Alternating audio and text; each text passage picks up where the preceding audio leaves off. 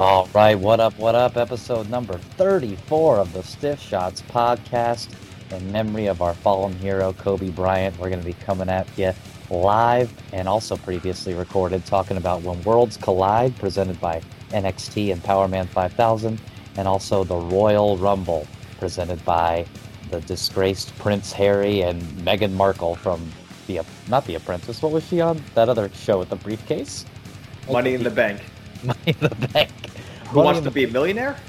No, it was Deal or No Deal with Bobby's World, Howie Mandel. I love Bobby's World. For real? In 92, 93, maybe even 94. Yeah, man, that guy was cool. And I didn't realize that it was supposed to be like based on him when I was a little kid, because, you know, Bobby and Howie Mandel don't look anything alike back then, but now they kind of look exactly alike. Yeah, there was this clerk, like store clerk, that worked at the independent record store called None of the Above, and he looked like comic book guy from The Simpsons, only more metal, long beard, fat guy. So we used to go to this store 2 or 3 times a week and buy, dumbass compact discs. One time we go in there and he's like mouth open, drooling, holding his chin in both of his hands, leaning over, just mesmerized. And we look up and he's watching fucking Bobby's World. So we're like, hey, man. He's like, oh, hey, what's up? So from that point on, nicknamed by John Moore, that guy's name was Bobby's World. He's dead now. Not John Moore. Bobby's World's dead. Yeah, John Moore's still alive and receiving pictures from me of my 311 Hive newsletter from 1997 that I found in a box somewhere. But when you started to say independent record store, I thought you meant like when I was in 7th grade and you needed to have an independent skateboard trucks hoodie if you wanted to be anything in this world. But you meant that it was independently owned. Also, I have still to this day, because I'm, what's it called when you like can't get rid of anything? Cool as hell. I still have my Bobby's World McDonald's toys where his little bicycle becomes like a spaceship or a different vehicle that isn't a bicycle. Oh, that sounds like my vehicles. My vehicles become hunks of metal stuck on the side of the road with no plates or illegal plates. Yeah. You know how like people say that their information phones are designed to like stop working after a year or two, so then they have to go get a new one? Mm-hmm. Yeah, my car is like that, except it never worked since before I ever turned the crank, because it was manufactured before Crazy Town released their hit single Butterfly in 1999. Hey, never worked. Sounds like my bandmates. Oh, man. Except not only never practices, but literally has never had a real job, because one of them is 12 and the other one is a giant baby. But listen, my name is Ryan Rainbro, and with me as always is Rick Jimenez. How you doing, Rick? How's that car cruising along? Hey, man, this is the best part of my day. I was shitty all day because everything bad happens all the time. But now I'm having a good time because we're talking about wrestling. And also, I think you're not mad at me anymore for spoiling the 4-way cruiserweight match from Worlds Collide. I couldn't believe that you sent me a full-blown spoiler of a Dude, match. I know, and I do know better. And I assumed you were watching, but also I could have even covered up, because what I sent you was, if anybody had seen, the amazing use of Photoshop of Triple H with his arm around, now we all know, the new Cruiserweight champion, Devlin. And we all know that, Devlin's body's just all fucking housed as hell. He rocks, but man, his body just defies logic. So the Photoshop, his head was just subtly too big, kind of like a Funko Pop figure. So I saw that and I was like, something's fucked up about this. I was like, oh, his goddamn Funko head. And I was like, oh my God, it's so funny. So then I'm reading the Twitter feed, and a lot of people didn't understand that it was a fucked up Photoshop. They were just like, oh, what a great match. So I sent it to you. Instead of just sending you the picture, I just sent you the entire thread, not realizing, oh, I'm sending a spoiler. More so, I'm like, oh, you got to see this thing. Somebody is shittier than we are as far as, people's feelings. But I could have covered it up, been like, oh, dude, it's not a fucking spoiler. It's just a funny Photoshop. Him having the Cruiserweight title is part of the joke. But instead, I was like, oh my God, I'm sorry. Ah! Well, let's go ahead and talk about this match now. and then we'll go backwards to Okay. Finn and Dragunov. So Jordan Devlin is the new cruiserweight champion. He defeated Angel Garza, Isaiah Scott, and Travis Banks, who I don't, up until they called his move the Kiwi Crusher halfway through this match, I had zero idea who Travis Banks was. I thought he was the drummer for Blink-182, but that's a different guy. And I don't remember him even being in this like scene of the cruiserweight scene. I think that's because we kind of miss the majority of the weekly NXT UK show. And we get so much Sasha Banks on SmackDown. So, like, we don't need to see her legitimate dad from the Bushwhackers. Yeah, because I also don't remember Travis Banks on Fresh Prince of Bel-Air either, you know? No, but I did hear a new song the other day that Alyssa showed me where somebody references Hillary Banks. And I was like, oh, that's the best part of the song. And that was the part of the song that she didn't get. Oh, yeah, that's cool because she wasn't alive yet Yeah. when Fresh Prince aired. Yeah, zygote cool. as hell. You know what's interesting about a direct comparison from Fresh Prince of Bel-Air to this show, which just completely jumping around, and at one point we'll talk about one of these matches, is famously Will Smith in the first season of Fresh Prince of Bel-Air, because he wasn't really an actor. He had been a rapper, and then he just randomly got drafted into this TV show. He would mouth his actors' lines back to them while they're saying them. So like when Uncle Phil's talking to him, he'll be mouthing what Uncle Phil's supposed to say because that's how he remembered the lines. Oh, that's Jesse Ventura style. Right. And so your boy James Drake, whenever Zach Gibson is doing the promo with the Broserweights halfway through the show, is totally trying to mouth all the things that Zach Gibson's saying. It's so weird. Yeah, I noticed that. Totally weird. So anyway, Jordan Devlin's the Cruiserweight champion. They got a new belt.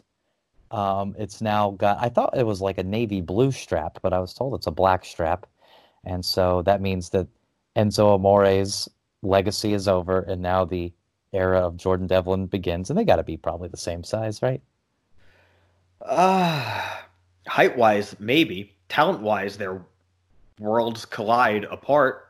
Yeah, because Enzo Amore knows how to speak words into a microphone. But this match was cool. It was a lot of fun. It didn't wear out its welcome too much. It was just a little over 10 minutes. I really am all in on Angel Garza. I think that dude just really rocks. And it's funny because when he first debuted on, I think he was in that breakout tournament, right? I was like, man, I think doing the tearaway pants thing is cool. But other than that, this guy's kind of like snooze fest to me.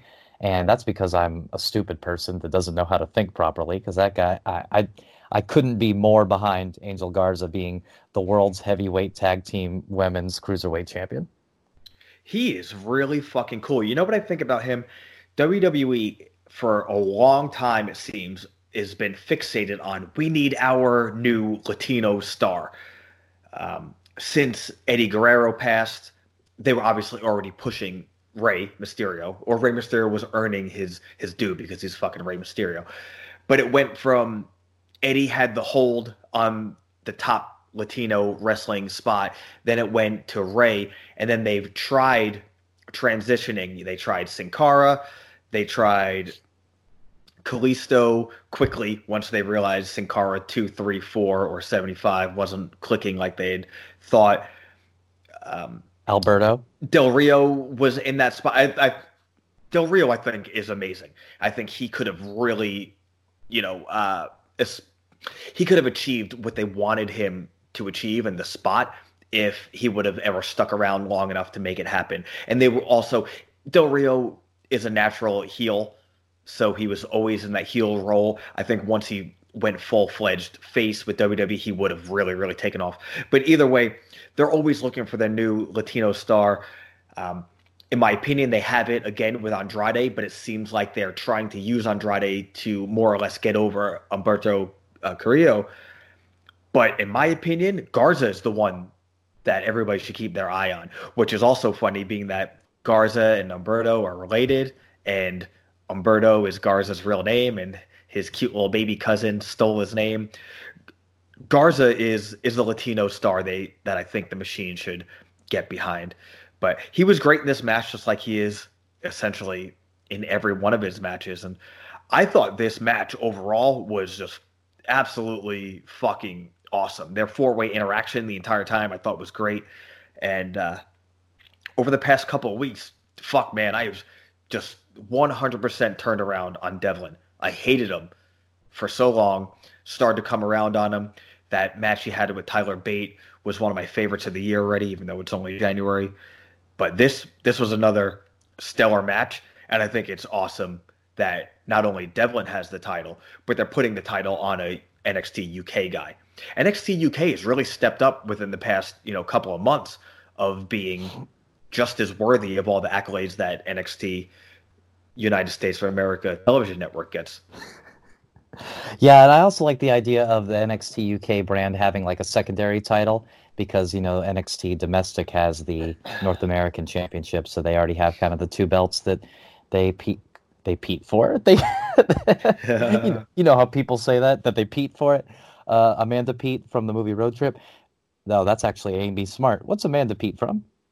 Peter Vandenberg. Yeah, oh man, I wish Ariel Vandenberg. So they have now two belts over at NXT UK, and I think those will be some really exciting matchups. I really immediately, as soon as he won it, I was like, man, I can't wait to see Noam Dar versus Devlin for this championship. I think that'll be stellar. Oh, totally. Dar is cool, man. Interstellar. Galaxy guy. Isn't that Dar's thing? Yeah, he's like the supernova. That's what it is. Oh, that's what it was, from that band that no one's ever heard of. Right, because he has I think it was the champagne super leg lock or something like that. He like has a. I saw him debut that at Myrtle Beach.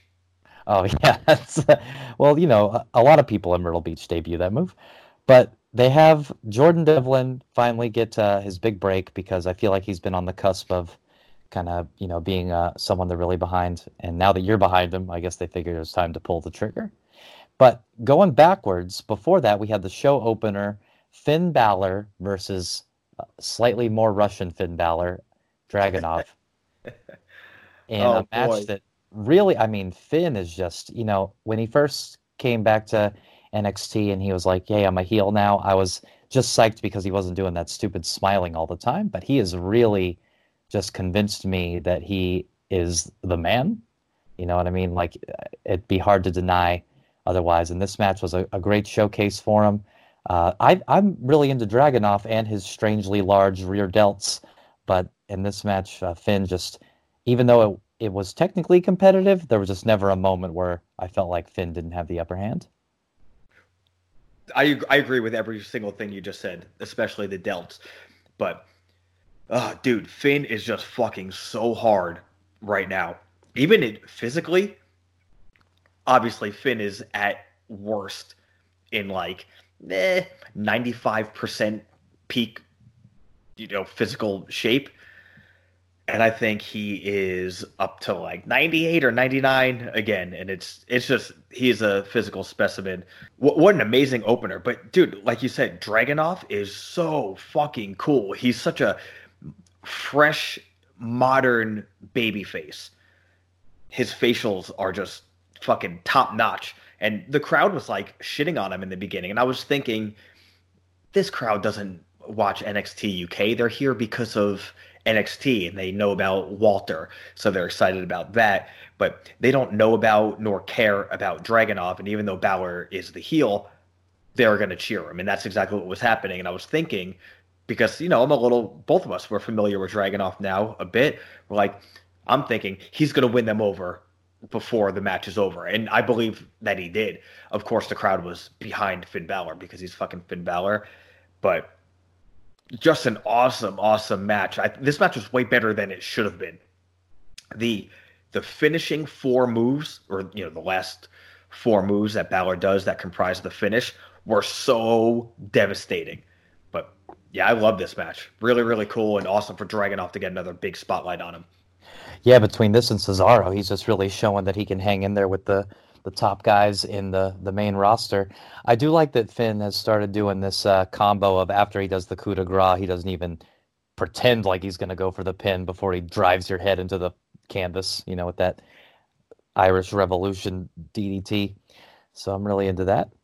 Yeah, man, heel Finn is super cool. Yeah, I wonder if he's got a tattoo on his heel like he does on just his hand, and that is something that I do not like. Speaking of things I don't like, Trent Seven's in the next match with his friend and son, Tyler Bate. They are the team known as Moustache Mountain, and they are facing Do It two people, Johnny Gargano and Tommaso Ciampa. And this match was actually a lot better than. I don't know why I want to say it's better than I thought it was going to be, because three of the four people I think are incredible, and Trent Seven does his role well in these tag matches with Tyler Bate, which his role is to take the damage and be pinned. But this match was, I mean, outstanding. And the funny thing is that on any other show in any other year, this would probably be like match of the year, and it's like the third best match on the show. Dude, another one. Just these shows just fucking knock it out of the goddamn park every single time. From the very beginning of this match, I knew it would be something, or I figured it would be something interesting to really, really awesome. And right away, to me, it's crazy how over Gargano and Ciampa are at all, let alone still. You know, we're kind of old, so the 3 years that these guys have been in NXT flies right by. They're still kind of new. But for somebody who's not 175 years old, 3 years is a long time to essentially, they've definitely had a story arc, and they were together, then they weren't together, then they're back together. But it's a short amount of time, and these guys are just, it's a short amount of time to us. But in the grand scheme of things, these guys are NXT stalwarts at this point, but they're still over. I feel like staying so over and getting more and more over the course of 3 years in modern wrestling is super, super difficult. Oh, yeah. Ciampa at this point is more over than he's at his peak right this second, I would say. Yeah, totally. I totally agree. The cool thing about them is that it always seems so organic. Like, I could see them feuding next week and it would totally make sense. It wouldn't seem forced or goofy, because the thing is too is that they do maintain those character developments, so they're both like clearly insane, even though they're like faces now. You know, they're both like emotionally damaged psychopaths, so they could turn on each other at any moment. Meanwhile, emotionally in love with each other in a cool way. Mustache Mountain, they just don't have what it takes to really step up to this next level of, I mean, like you said, Gargano and Ciampa both in kayfabe and in reality are the top stars. They're on another level than anybody else. And so Trent and Tyler just can't get the job done. This is a rare moment too where they have the respect handshake and hug at the end, and it's fine with me because there really wasn't a story for this match other than, hey, here's two really popular guys versus the two most popular NXT UK guys. You know, so there wasn't some deep-rooted grudge where it seemed stupid to like hug afterwards, you know, like when they have a blood feud and then everyone's best friends at the end. So I thought that was cool too. I did find it interesting that after the match, Gargano gets attacked by Finn, and Moustache Mountain helps him out, but old Tommaso is nowhere to be found. Yeah, well, he has a kid and a network special, so he has shit to do. Two more things I want to comment about on this match, or at least see how you felt. I love how this match, the beginning of it was all comedy and super lighthearted, but it didn't seem stupid. It seemed proper for these teams at that point, you know, to start off the match. But once it gets competitive, it starts to be super intense for the rest of the match. And it's all like super impressive. And I think that's a testament to how good all four of these guys are, including Seven, who I also hated, but I've really come around on him. And even if I don't love him, I like him, and I really, really respect him. I get the impression he's a tough guy because he's a fucking punching bag and does his job well. But also, what I wanted to talk to you about, what do you think about when you think about the future for Ciampa and Gargano? Where do you think the limit is for either of those guys? Well, I think they still ultimately have to have their one big blow-off match to kind of finish up that rivalry. So I think that Ciampa's got to win back the championship, the Ciampa-Ian-ship. Gargano's got to be like, hey, man, you know, we're not done with this. He's got to become two-time NXT champion. And then, at that point, there's really nothing left for either one of them to do. Then they got to just suck it up and go to the main roster and start having new feuds with those people. The thing about NXT, though, is that it's a constant revolving door of new, huge, awesome stars. So they really could stay in NXT forever and have new, fresh feuds with 100 different people. But I think that, there's a ceiling. They're both above the ceiling. They're standing on top of it. So I think that that's really all they have left to do. Why? Do you have something in mind for them? I could see, theoretically, Gargano also wanting to be NXT forever. But I don't think he's going to be able to stay NXT. At some point, Gargano is going to have to go up to the main roster, in my opinion. The bummer about that is I don't think Gargano is going to translate to the main roster. Now, I don't think that's because he's not capable. I think he's capable. Sky's the limit with that guy, in my opinion. But I don't know how he fits in with main roster politically. He's kind of like, if we go back a few generations, a Daniel Bryan. But Daniel Bryan, when he first started, there was no NXT like there is now. I'm sure if there was, he would say, fuck it, I'll just stay here, get the WWE money, but stay being able to do my craft the way it is. Before that, a Chris Benoit, Dean Malenko, all those guys, they had a ceiling in WWE. Granted, Benoit won the title at WrestleMania, and it's this huge feel-good moment, but it was fleeting. That was almost like, in my opinion, all right, this is what the fans want, let's give it to them. Okay, we did that, let's take it away and put him in the mid-card until he decides to murder himself and his family. Now, Ciampa, I think, has a even higher ceiling, even though I said the sky was the limit with Gargano in the main roster. I think Ciampa has an even higher ceiling or an even higher sky on the main roster than Gargano does. But like I said, it seems like he doesn't want to go there, or if he does go there, it could turn what may be a 6 or 7 year career left over that he has into a 1 year career.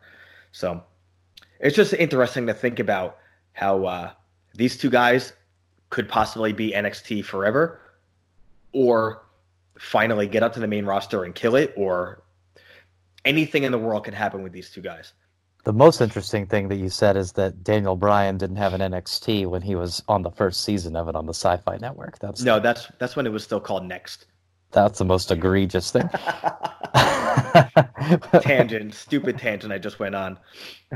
No, I definitely understand where you're coming from. And I agree that not just politically, I just don't know if, it's one thing, EC3 and Drew McIntyre, who we'll talk about soon here in a second. We won't be talking about EC3 probably ever again, it doesn't seem like, but Drew McIntyre is somebody who doesn't really work in NXT, even though I know he was the NXT champion, but easily translates into the main roster and can connect with that kind of crowd. I think Gargano is the inverse of that. It makes sense that he can connect with this smaller, intimate crowd and maybe wouldn't do it on a larger scale, not because he's only capable of connecting with small, intimate crowds, but because he's kind of a niche thing. You kind of either already get it or I was the same. I didn't like him when I first saw him. So unless he's going to get that kind of TV time on the main roster to connect. Whereas Ciampa, you immediately look at that dude and they're like, okay, well, yeah, whatever he's into, I'm backing it. You know what I mean? He just, there's no explanation or selling point needed for him. Whereas Gargano, I think you'd have, even Gargano fans, like we always talk about NXT New York last year, they were booing him when he came out to face Cole. And then they're, of course, cheering and crying with him by the end. But it's a little more difficult to get behind Gargano just without the context. So the next match is Rhea Ripley versus Toni Storm for the NXT Women's Championship, kind of a revisitation, that's a cool word, of a rivalry that they've had for a while, but a little bit of an inverse of the roles, Rhea being the kind of tweener face now and Toni Storm being kind of edging more towards the heel role. Definitely not a bad match by any stretch of the imagination, and again, on any other show, it would probably steal the show, but probably the worst in-ring match of the show. Mainly because, I talked about this before, it's a match that we've seen a lot before, and this wasn't the best version of it. Also, with Rhea, she just won the NXT Women's Championship. She beat Shayna, and a cool aspect of that feud was that Shayna is this dominant force that had been more or less undefeated for a long time, other than a short stint with Kyrie. And so that kind of made Rhea the underdog, the rookie coming in trying to take over. Against any other opponent, though, Rhea is in fact not an underdog. She's larger than most of them. She's a dominating badass. And so when I think you try to position her as this underdog against someone like a Toni Storm, who's physically smaller than her and who she's already beaten before for the NXT Women's UK Championship, I don't feel like those dynamics work. But that could be me overanalyzing it, or what it's more likely me being is right, like I always am every day of my life. Oh, you are right here. This match was flat. I was underwhelmed the entire time. I think the roles that they were in was not proper. In my opinion, this match shouldn't have been booked because, dude, Toni Storm is this up and coming babyface that everybody loves, whether you even know her or not. And Rhea was a heel who turned face and has all this natural groundswell. So she's like still on this giant incline of popularity and momentum. Why are you going to put her in against another face? All you're doing is making it confusing for the crowd. And it made it confusing for them to work together, in my opinion. So I didn't think this was either their best match at all, let alone against each other. What I did like is when Rhea puts Toni Storm in one of the leg locks and she's trying to get out of it.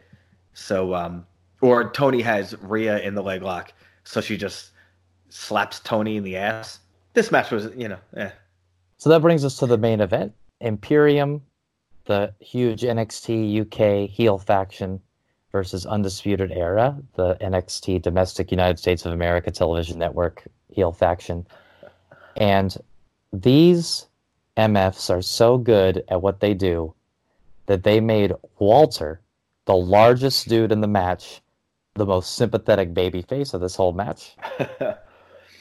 This match is so well done and incredible. It went a little long for me, but it never seemed silly with what was happening and why it kept on going. It just, after a while, sometimes I just get a little lost in it. But, immediately Imperium is put at a disadvantage because the Hatchet Man running under the streets, Alexander Wolf, gets just rocked.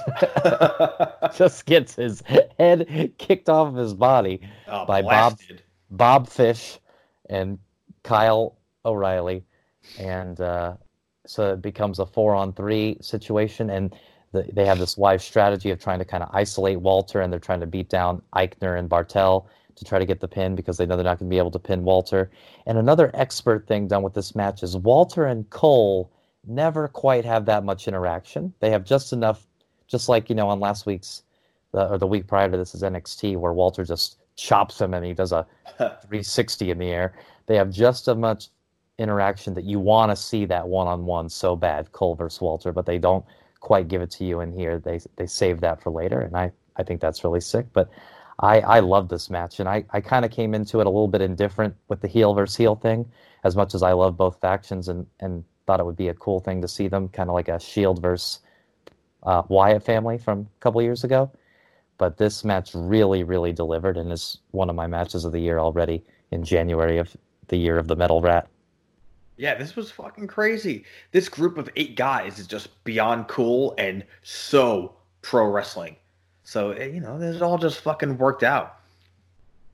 Walter's chops, everybody sells, especially Kyle O'Reilly, sells Walter's chops as if they're fucking dead. As if they just got shot with a rifle in the chest. Kyle O'Reilly especially just collapses every single time. But... dude,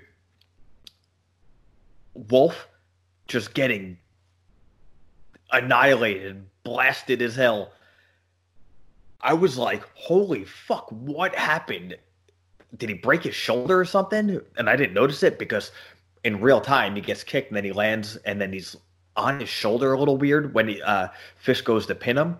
That's why I thought something's wrong with his shoulder. Then when the ref jumped up, I was like, oh, you know what? He fell on his shoulder like that because he was fucking knocked cold by that kick. Yeah, my man was unconscious for real. Like, did not know what was going on.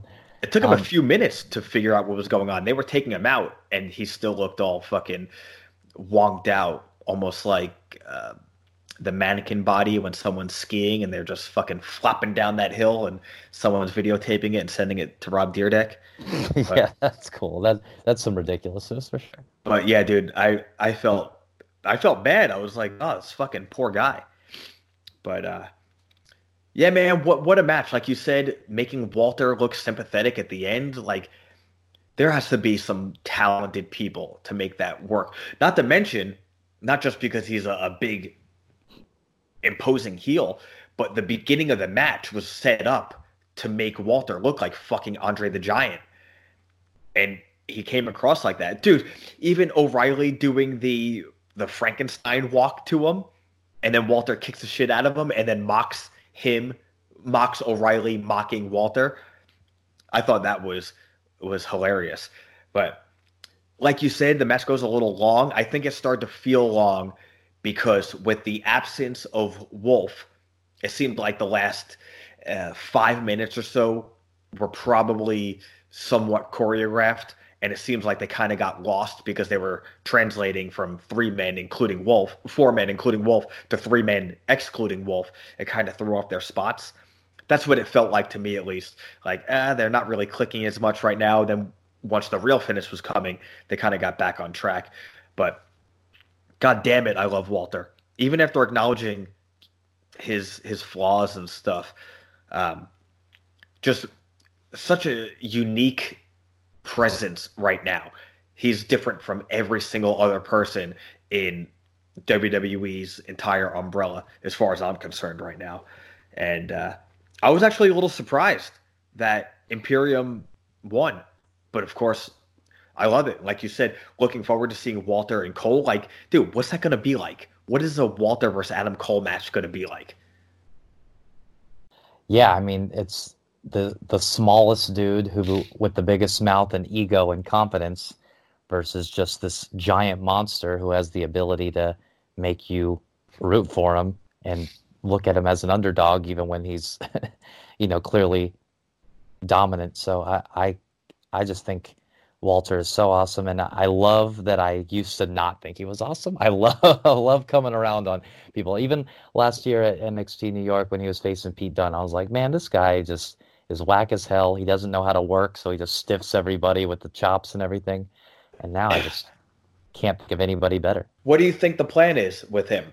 Do you think that they cross-pollinate NXT UK and NXT for possibly a NXT TakeOver WrestleMania Walter versus Cole, title versus title or something? I think that there's definitely a possibility of Walter getting a WrestleMania match, but it all depends on what they want to do for the takeover that weekend as well. I mean, you want to give all your top stars to the main roster. I mean, Walter already got beat twice in 8 minutes right before Survivor Series on Raw, which I know you thought was okay, but it wasn't. So I want to keep him in NXT UK where he's nice and protected as much as possible. Dude, I'm with you because I think the same thing. I think this with a lot of things. This is the same mentality, which is kind of stupid when you like a band and then they sign to a bigger label and you're like, I hope they don't change, or that album's not good anymore. It's like, well, is that album actually not good anymore? Or you just don't like them because everybody has the capability of liking them now. I don't know if I'm doing that with Walter or if my concerns of Walter's just going to get lost in the shuffle if he ever comes to the main roster is valid. But like everybody is saying, whether it's actually true or not, the presentation is out there that NXT is the third brand. It is developmental in a way, but the Performance Center is developmental now, and NXT is the third brand. And although NXT UK, we don't always dig on their weekly show, their takeovers are as good as any wrestling show can be. So like I said, I think of NXT UK as just NXT. So these brands need their stars and their stalwarts. And if Walter is better suited to stick around there forever, then I'm okay with that. I don't want him to get Braun Strowman or Big Showed. And I don't want him to even get Drew McIntyre. I don't want it to have to be 13 years till Walter gets, put in the main event picture. Well, I also remember originally when Walter signed and showed up in NXT UK, he refused to go to NXT domestic because he didn't want to have to leave his home. So, I don't know if things have changed. I don't know if that checkbook can change your mind, but either way, this show was incredible. Worlds were collided. They colluded. Worlds were definitely collode. Oh yeah, I mean, I Super colluded collode. when I was watching it. Worlds super collode. And that led us right into Sunday's big Royal Rumble, my favorite and most people's favorite event of the year, I would say. It's always fun to watch the Rumble, even if you end up getting a Bo Dallas tattoo as a result of it. Have we ever talked about that on this show? Nope. Let's talk about it. So the Royal Rumble tattoo game, 2013, often imitated, never duplicated because I refuse to do it again. You, I, some of our friends, and some people that I'll never speak to again in my life all drew a number. And whoever came out in the Royal Rumble at that number, you had to get a tattoo of. And so I drew a debuting on national television Bo Dallas, number 16. And I have a Bo Dallas tattoo on my left ankle. And who did you get? I forget. Dolph Ziggler. Dolph Ziggler, who was on the opening match of the Royal Rumble when Roman Reigns faced King Corbin for the first time ever in a Falls Count Anywhere match at Minute Maid Park. And I liked a couple things about this match. I didn't like many things about it. Number one, that it opened the show. You could have went ahead and just gave me the Women's Royal Rumble first, especially since Reigns and Corbin were in the Men's Royal Rumble. Did you really need a separate match where they have a porta potty that somehow doesn't have the blue liquid in it for some reason? But I like that immediately King Corbin's friends, Dolph and Bob Roode, remembered that Falls Count Anywhere meant no disqualification, so they jump on the big dog. But the other thing that I like is that Roman Reigns ran down the third baseline to spear King Corbin, and that makes sense too because, that's where cheaters get punished, is in Minute Maid Park. How did they not at one point make any cheater joke, reference, giving out signals? They could have even done that with Corbin is cheating, giving out signals to fucking Dolph Ziggler on third base to slide into second base and get shot in the face with Gwen Stefani's diarrhea gun. Yeah, there should have been a new episode of GTV where it's just somebody in the back planning out their Royal Rumble strategy and then somebody getting fined. For those of you that don't know, the Houston Astros a couple of years ago got fined a couple $1 million because they were videotaping their opponents' dugouts so they could learn their hand signals for pitches and stuff like that. Also this year. Did they do it this year? Oh, dude, that's why it's such a big deal. They've been doing it forever. Oh, man, that is cool as hell. But hey, man, you know what? Roman Reigns pinned Baron Corbin on the top of the dugout, and that is fucking cool. I love wrestling shows in a baseball stadium, and not just because I love baseball, but late 70s through mid 80s, the big wrestling shows for the regional territories were in baseball stadiums. So I have a bit of like a nostalgic thing for that, for watching old VHS and Ric Flair coming down to the outfield in a fucking helicopter to fight Nikita Koloff for the Great American Bash. And of course, Bruno Sammartino and Larry Zbyszko in the cage at Shea Stadium, which also had Hogan and Andre when Andre was the face and Hogan was the heel. All these old baseball stadium shows, it was like just a quarter of the seats were accessible, and they put some chairs down on the grass and such, but the outfield and the outfield stands were all empty. So even though it was in a baseball stadium, it was never actually full. But it's just a really, really cool visual, in my opinion. And like I said, it brings up those nostalgia feelings. But WWE doing a full baseball stadium, people sitting in the fucking outfield and the ring being, I guess where fucking second base is. It's just so fucking cool. And it's so sick that 2 years in a row, Royal Rumble is at a baseball stadium. Royal Rumble at a baseball stadium, WrestleMania and fucking football stadiums.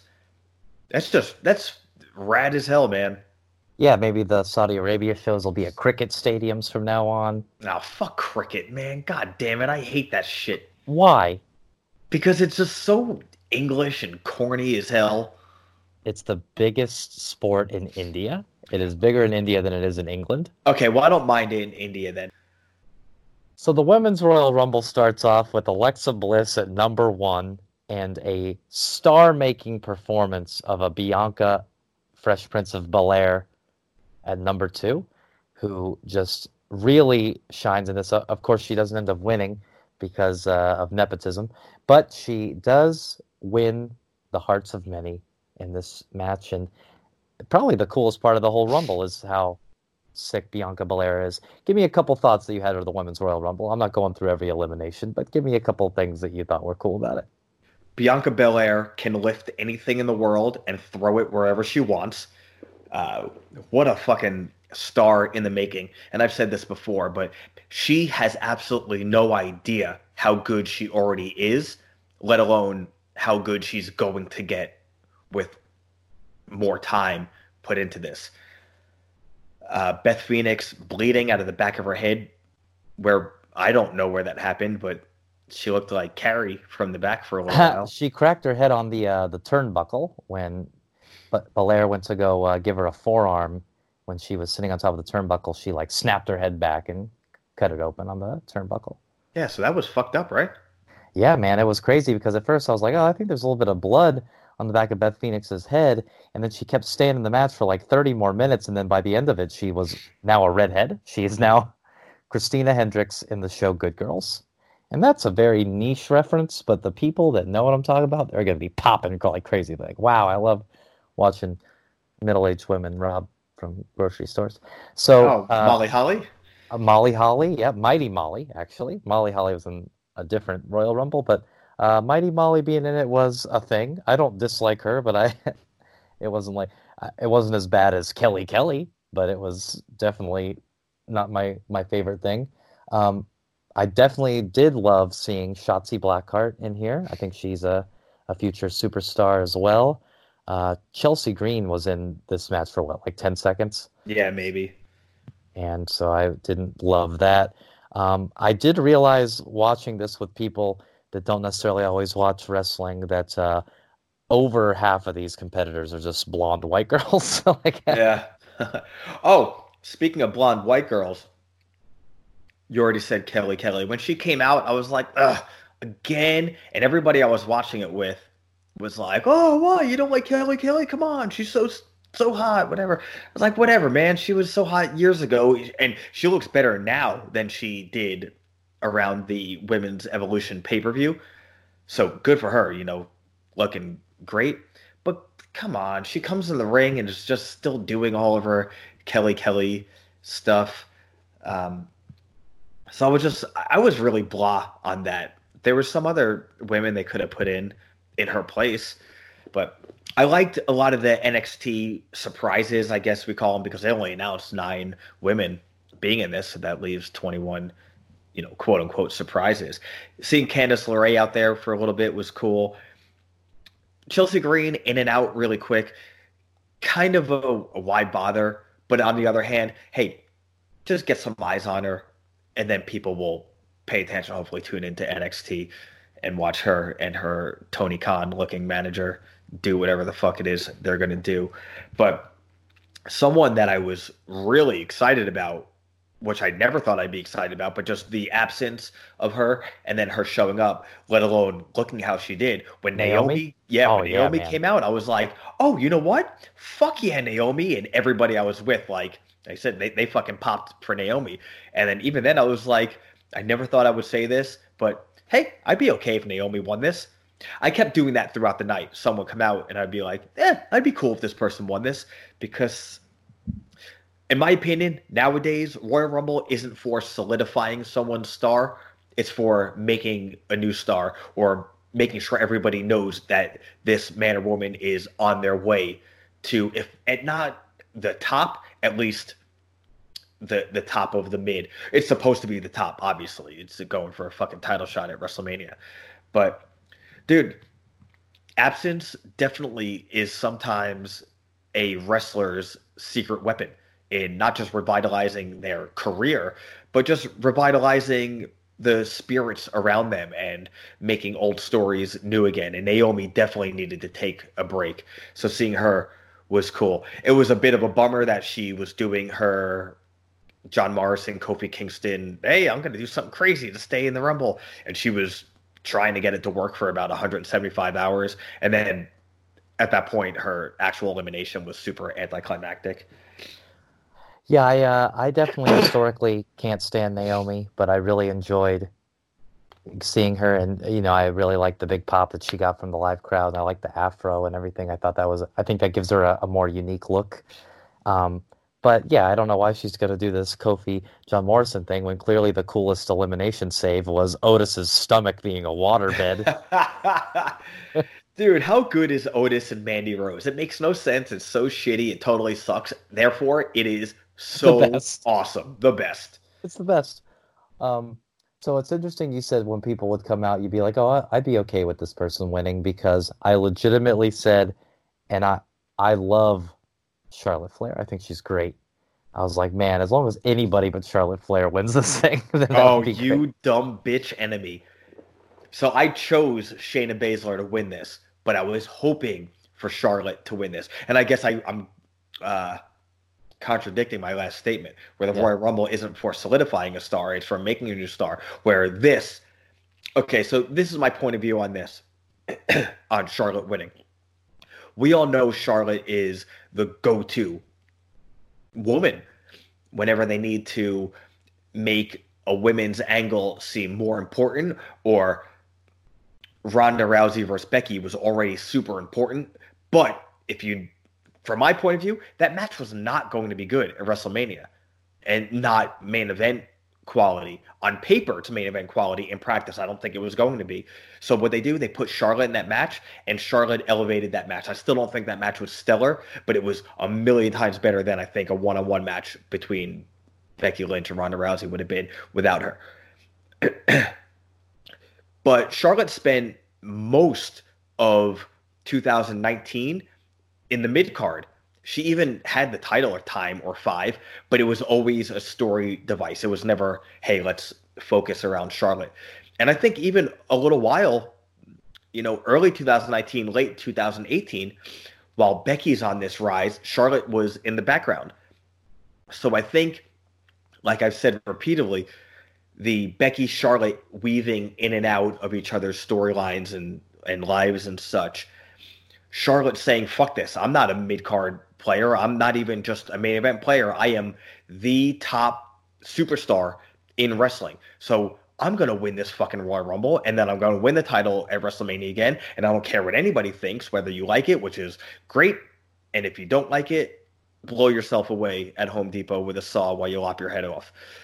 And she goes in there, and it's like, oh, Charlotte, and everybody I was with, for the most part, said the same thing. I'm so sick of Charlotte. But it's like, sick of her? She hasn't done anything except for essentially lose for the past 2 years. But at the same time, I do get it. She's always there, so that's why they're sick of her. And she always winds up in the main event. From my point of view, she's there because she has to be there. So her winning this not only got me excited because she's my favorite wrestler, but just because it's, hey, I'm the queen, I'm back, fuck you guys, I'm going to win everything. So I thought she kind of needed this to re-cement herself as a top level. Well, that's a very funny take, but not funny at all. And I legitimately cannot believe that in 2020, the year of our Lord and Metal Rat, that Santino Marella, dressed as a woman, was a participant in the Royal Rumble.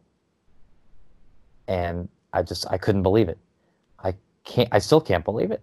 How about the fact that injured Beth Phoenix stayed in the ring so much longer just so they could do this spot at the end of the match? Yeah, and they were like trying to play off like, hey, remember when Santina Marella also was in a different not Royal Rumble, but Battle Royal they shouldn't have been in, completely forgetting that Santino Marella was in a romance angle with Beth Phoenix for like a really long time. I actually thought it was like a funny callback. Well, it wasn't funny. Lana comes out in her Captain Marvel gear before Tegan Nox comes out in her Captain Marvel gear.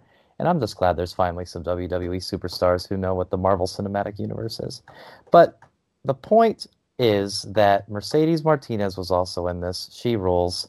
Tamina was in this because somehow she still has a job, and Santina Marella was, but neither of the Iconics were apparently available for the Royal Rumble. So yeah, what the fuck, man? What is going on with the Iconics? I assume they're just like, hey, we had nothing for them, so now we're gonna wait till the day after WrestleMania. But come on, the crowd would have exploded for them when they come back.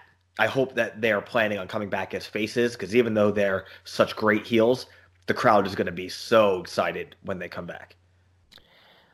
almost as excited as I was when the match between Bayley and Lacey Evans was over, because that was, dude, how dead on arrival is the Bayley heel turn? I mean, it just isn't working, right?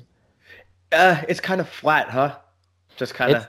It's so flat that AJ Styles could use it to teach astronomy. I think Lacey Evans is just. I think Lacey Evans' face turn is worse than You know what? I don't think Bayley's heel turn is bad. It's just flat. Lacey Evans' face turn is bad. It's a bomb. It's not working. She's so fucking hateable, and her brat kid is picking her nose on camera and being like, "I'm a cat. I'm gonna scratch you." Well, you know what? Cats are fucking stupid, and so is your goddamn stupid ass kid. I don't want to see that shit anymore. Like I said, I don't care that Lacey thinks it's okay to kill people because they have a different political opinion than she does. Everything about Lacey Evans makes me fucking hate her.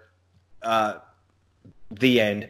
Be a heel so I could, hate you like I'm supposed to hate you. Just be funny. Hey, yeah, at least she wore green. What is she? Is it fucking St. Patrick's Day?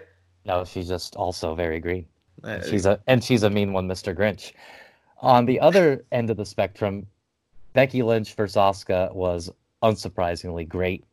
Nowhere near as great for me as Becky Lynch versus Asuka from last year's Royal Rumble, but it just shows you when Asuka gets to go in there and do something. Also, it reminds you that Becky can be really great in the ring. I feel like it's been easy to kind of forget that over the last year since her WrestleMania win, with the feuds that she's had to deal with. But Becky and Asuka are perfect for each other for reheating both of each other's careers. Both of each other's careers might not be a good sentence, but you know what I mean? Like Becky Lynch is back on top and reestablished, kind of like you incorrectly think Charlotte winning the Royal Rumble does. And Asuka is back being a serious threat to her opponents versus kind of a comedy jobber. So I thought that this match was really great. The finish was kind of wonky. Like, was it supposed to be that Asuka missed it herself by falling backwards? I didn't quite understand that. But either way, I still enjoyed it a lot. Yeah, this match was cool. I didn't enjoy it a lot, but I thought it was cool. I didn't assume, but I had an inkling that Asuka was going to win this match and win the title. So that way Becky would be the underdog going into Mania. And I kind of thought same thing. Maybe it'll wind up being Becky versus Charlotte versus Asuka for the title. But I really hope, and I'm sure I'm in the vast minority here, I'm really hoping for a singles Becky versus Charlotte WrestleMania title match. That being said, I don't know how it's going to play out with Charlotte being the chaser of the title to, number one superstar Becky Lynch babyface. That's a bit of an odd build, but who knows? They might not even go that way, but that's kind of what I'm hoping. I feel like...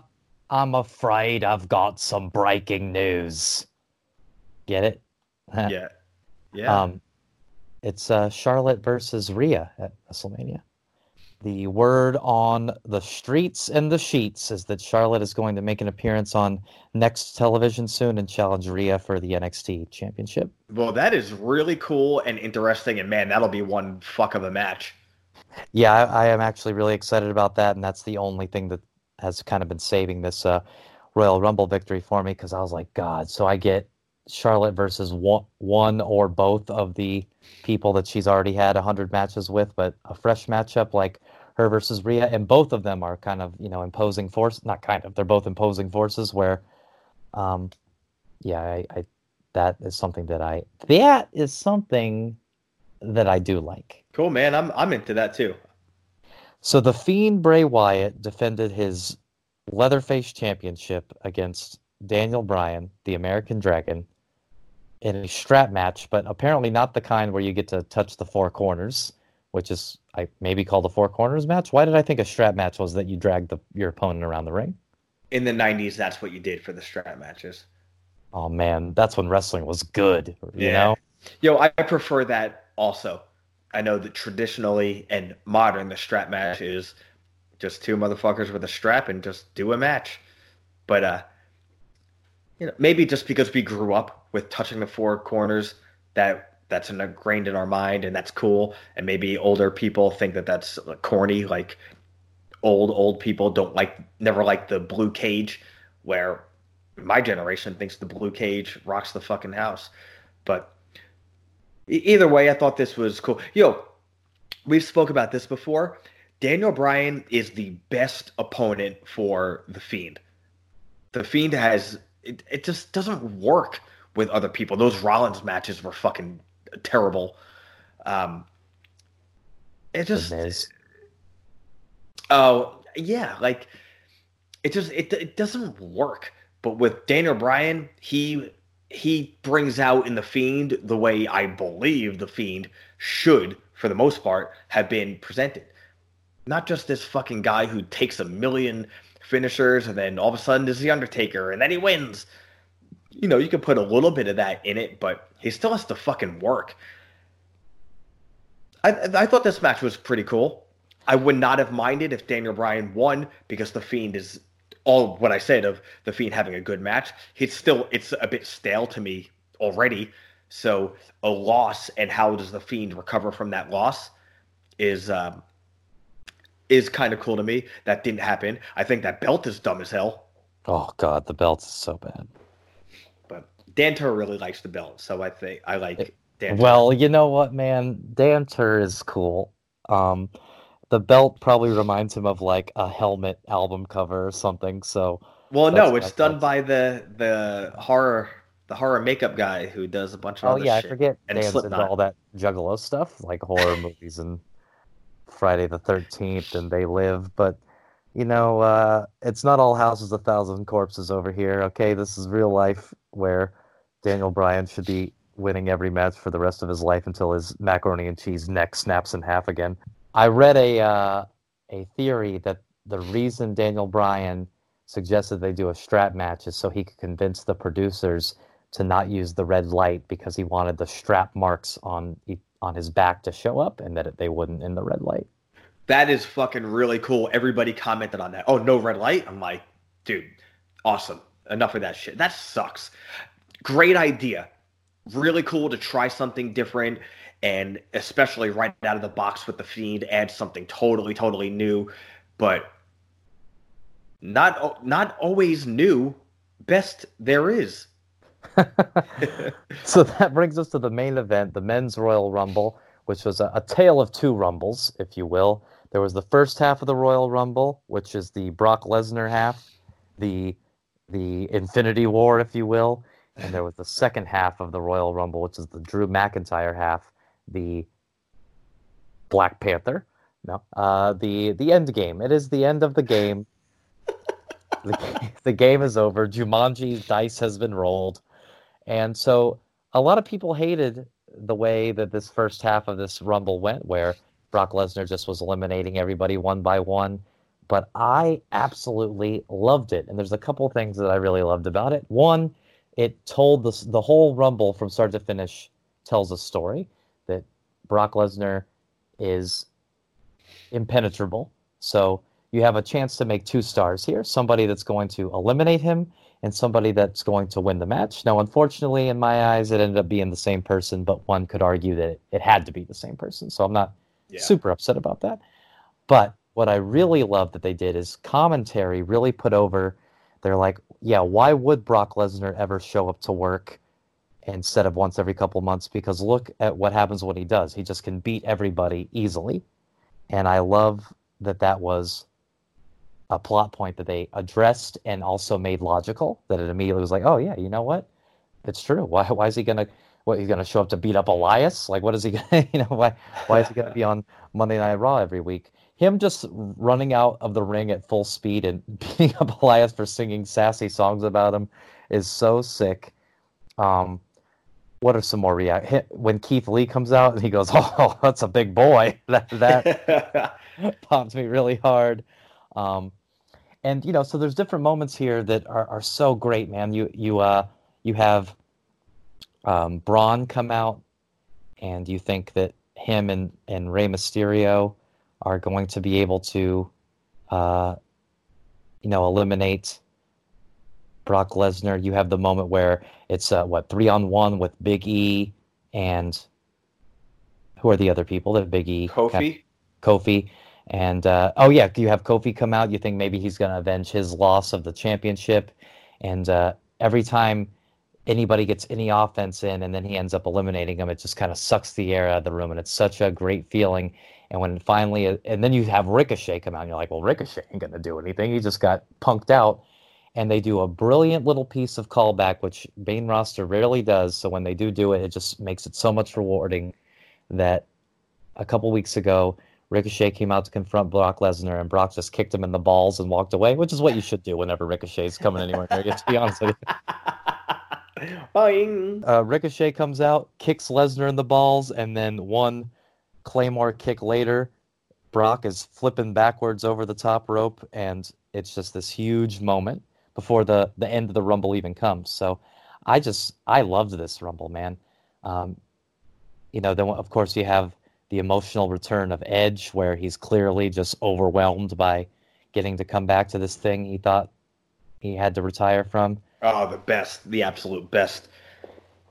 You have the couldn't care less return of MVP. What was Chris Masters busy this weekend? You had to get MVP to come do his catchphrase from a Jim Jones song from 2005. I don't agree with that at all. Well, I was excited about it. Everybody I was with was excited about it. I thought the crowd was psyched about it too. No? Yeah. Oh, yeah. Oh, yeah, Bobby, don't you know? They would have popped just as hard for Tyler Rex, okay? So don't even pretend like MVP matters. And then to really, as a personal disrespect to me, the next night out on Raw, he comes out with the Punisher logo on his gear. So I have I don't know why he needed the Punisher logo on his I guess gear. The thing is that nobody else in the company ever dresses up like Marvel superhero characters. So he was like, take this opportunity. That makes sense. Yeah. But what were other things that you liked about the Rumble now that I rambled on about it for 15 minutes? Well, like you said, Elias coming out, when Lesnar chases him, it's legitimately scary. And not just because Lesnar is Lesnar. Lesnar tripping when he jumps out of the ring isn't like, oh, look at that dumb asshole who trips. It's, this motherfucker wants to kill this guy. So he tripped. And the way Elias dodges him, he is legitimately terrified. And by legitimately, I mean he's figuratively terrified because he's acting. But just so excellently done. And then Brock is pounding him with the UFC-style hammer fist. I was like, dude, this is fucked up. But how about when Lesnar does the kickboxer dance halfway through the... He did a lot of funny shit, just straight up dancing a few times. And like you said, his interaction with Keith Lee. But, man, Edge's interaction with Randy Orton I thought was so fucking funny. Randy Orton telling him that he looks good with abs and all this shit. But not only that, just Edge's return. That was a holy fuck moment for me. Like you said, a lot of people didn't like the first half of the Rumble. And I understood what they were doing. But after 6 or 7 people, I was like, come on, they got to, add a little bit of action. And Bill Ryan, unabashed WWE full-time employee, says, just wait, this is awesome. Just wait. Not because that he knew anything, but, because he's a wrestling fan. And he knew, like, exactly what happened. For every single participant that Lesnar eliminated, the further they go, the bigger the pop is going to be once he gets eliminated. And the false hope of Kofi. and then the false hope of Braun and Ray. It just built more and more and more. And then, like you said, of course, McIntyre, the guy who goes on to win it, eliminating Lesnar, boom, sets up the story right there. It was already kind of teed up, but there was the fucking catalyst. And Lesnar coming to the ring and going eye to eye with Lesnar, McIntyre coming to the ring going eye to eye with Lesnar. It's so great that they spent those couple of seconds doing that. So you could see, in my opinion, that's the passing of the torch. Lesnar is the Hulk Hogan to Royal Rumble 90, and McIntyre is the Ultimate Warrior. The two guys are in. They're both huge superstars, but one guy is on the way down, one guy's on the way up. Granted, Hogan won that and Warrior didn't, and vice versa here. But it just, in my opinion, this whole thing solidified. Nobody looks bad getting eliminated by Lesnar. Of course, people are like, oh, he throws out Morrison right away. It's such a jobber thing. No, it's not. Who wouldn't get thrown out? Braun Strowman got thrown out, and it made perfect sense. It's not because any of those guys are shitty, but it's because Brock Lesnar is fucking legendary Brock Lesnar. So it solidifies Brock as still just being this fucking undeniable monster. But then, 2, it puts McIntyre in that amazing position. Then we'll see over the next coming weeks, I'm sure, on WWE TV, that all the story and all the backstory behind McIntyre looking for his opportunity, not even his push or his last ditch effort, but finally a fucking major opportunity. But dude, he looks better than he's ever looked. But this Rumble is probably one of my favorites of all time already. It was that good. Royal Rumble is always fun. Like you said, it's the most fun pay-per-view of the year, and the 2 Royal Rumble matches are without going into it from the start, you're going to have a good time watching it, and you anticipate it. But this one, like you said, it told, at bare minimum, 2 great, solid stories, and it sets up more going forward. But everything about this Rumble, I thought, was damn near perfect. Whoever sat down and wrote this out in their book, and every single wrestler involved in it, it was fucking perfect. Everybody filled their role perfectly. Even a guy like Eric Rowan, who comes in and ducks a clothesline, throws a punch, and then gets clotheslined over the top in fucking 3 seconds. Perfect. He played his role perfectly. The fall guy, Roman Reigns, God, what a fucking trooper that guy is. And it's ironic that, Reigns is kind of one of the top baby faces in the company, even if, some people don't like him, and a lot of times a lot of people don't like him. But he's this, as of right now, still undeniable baby face. And every year they use him to get eliminated by another baby face to get that baby face more over. But you got to do what you got to do. And like I said, Roman Reigns, the final 2 guys of the Rumble, the other guy always gets the other title shot anyway. So I'm assuming they're going Bray Wyatt or Fiend versus Roman Reigns for WrestleMania anyway. Yeah, it'll be a triple threat match, Bray Wyatt and The Fiend versus Roman Reigns. Oh, did I say Bray Wyatt versus The Fiend? No, but that'd be cool. Or if Ramblin' Rabbit maybe tagged with... dude. Roman Reigns, Ramblin' Rabbit, just all the alliteration. Yeah, can you imagine Ramblin' Rabbit coming down to the ring with that Slipknot belt? I can imagine Ramblin' Rabbit coming down to the ring with a cool flak jacket. Oh, okay. No, picture it for a second. I don't think you're really picturing it. Well, sounds like Marco Stunt and Dean Ambrose mixed together. No, Ramblin' Rabbit is the fucking man. Man, Ramblin' Rabbit could definitely kick Marco Stunt's ass. And that being said, that is going to do it for this episode of the Stiff Shots Podcast. We are officially on the road to WrestleMania, and both of our cars don't work, so it should be a bumpy ride. We'll be talking to you next week about who knows what. Maybe some hard times, maybe some power, but we'll definitely be talking. and Rick will probably still be sniffling. So until then, please remember, forever now and nevermore, that Rockstar rules. No monster. Bye.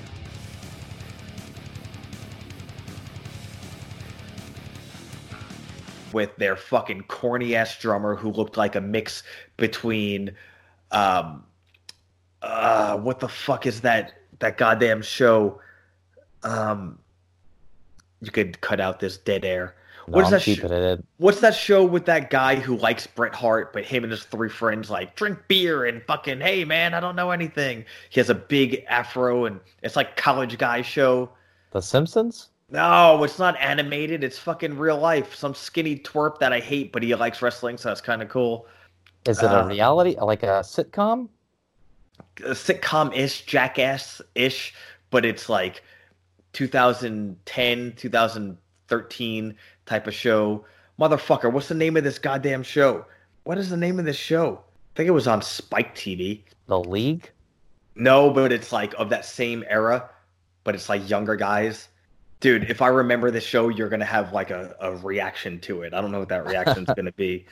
There's 3 guys, and they're like idiots, and they do dumb shit. Impractical, or the...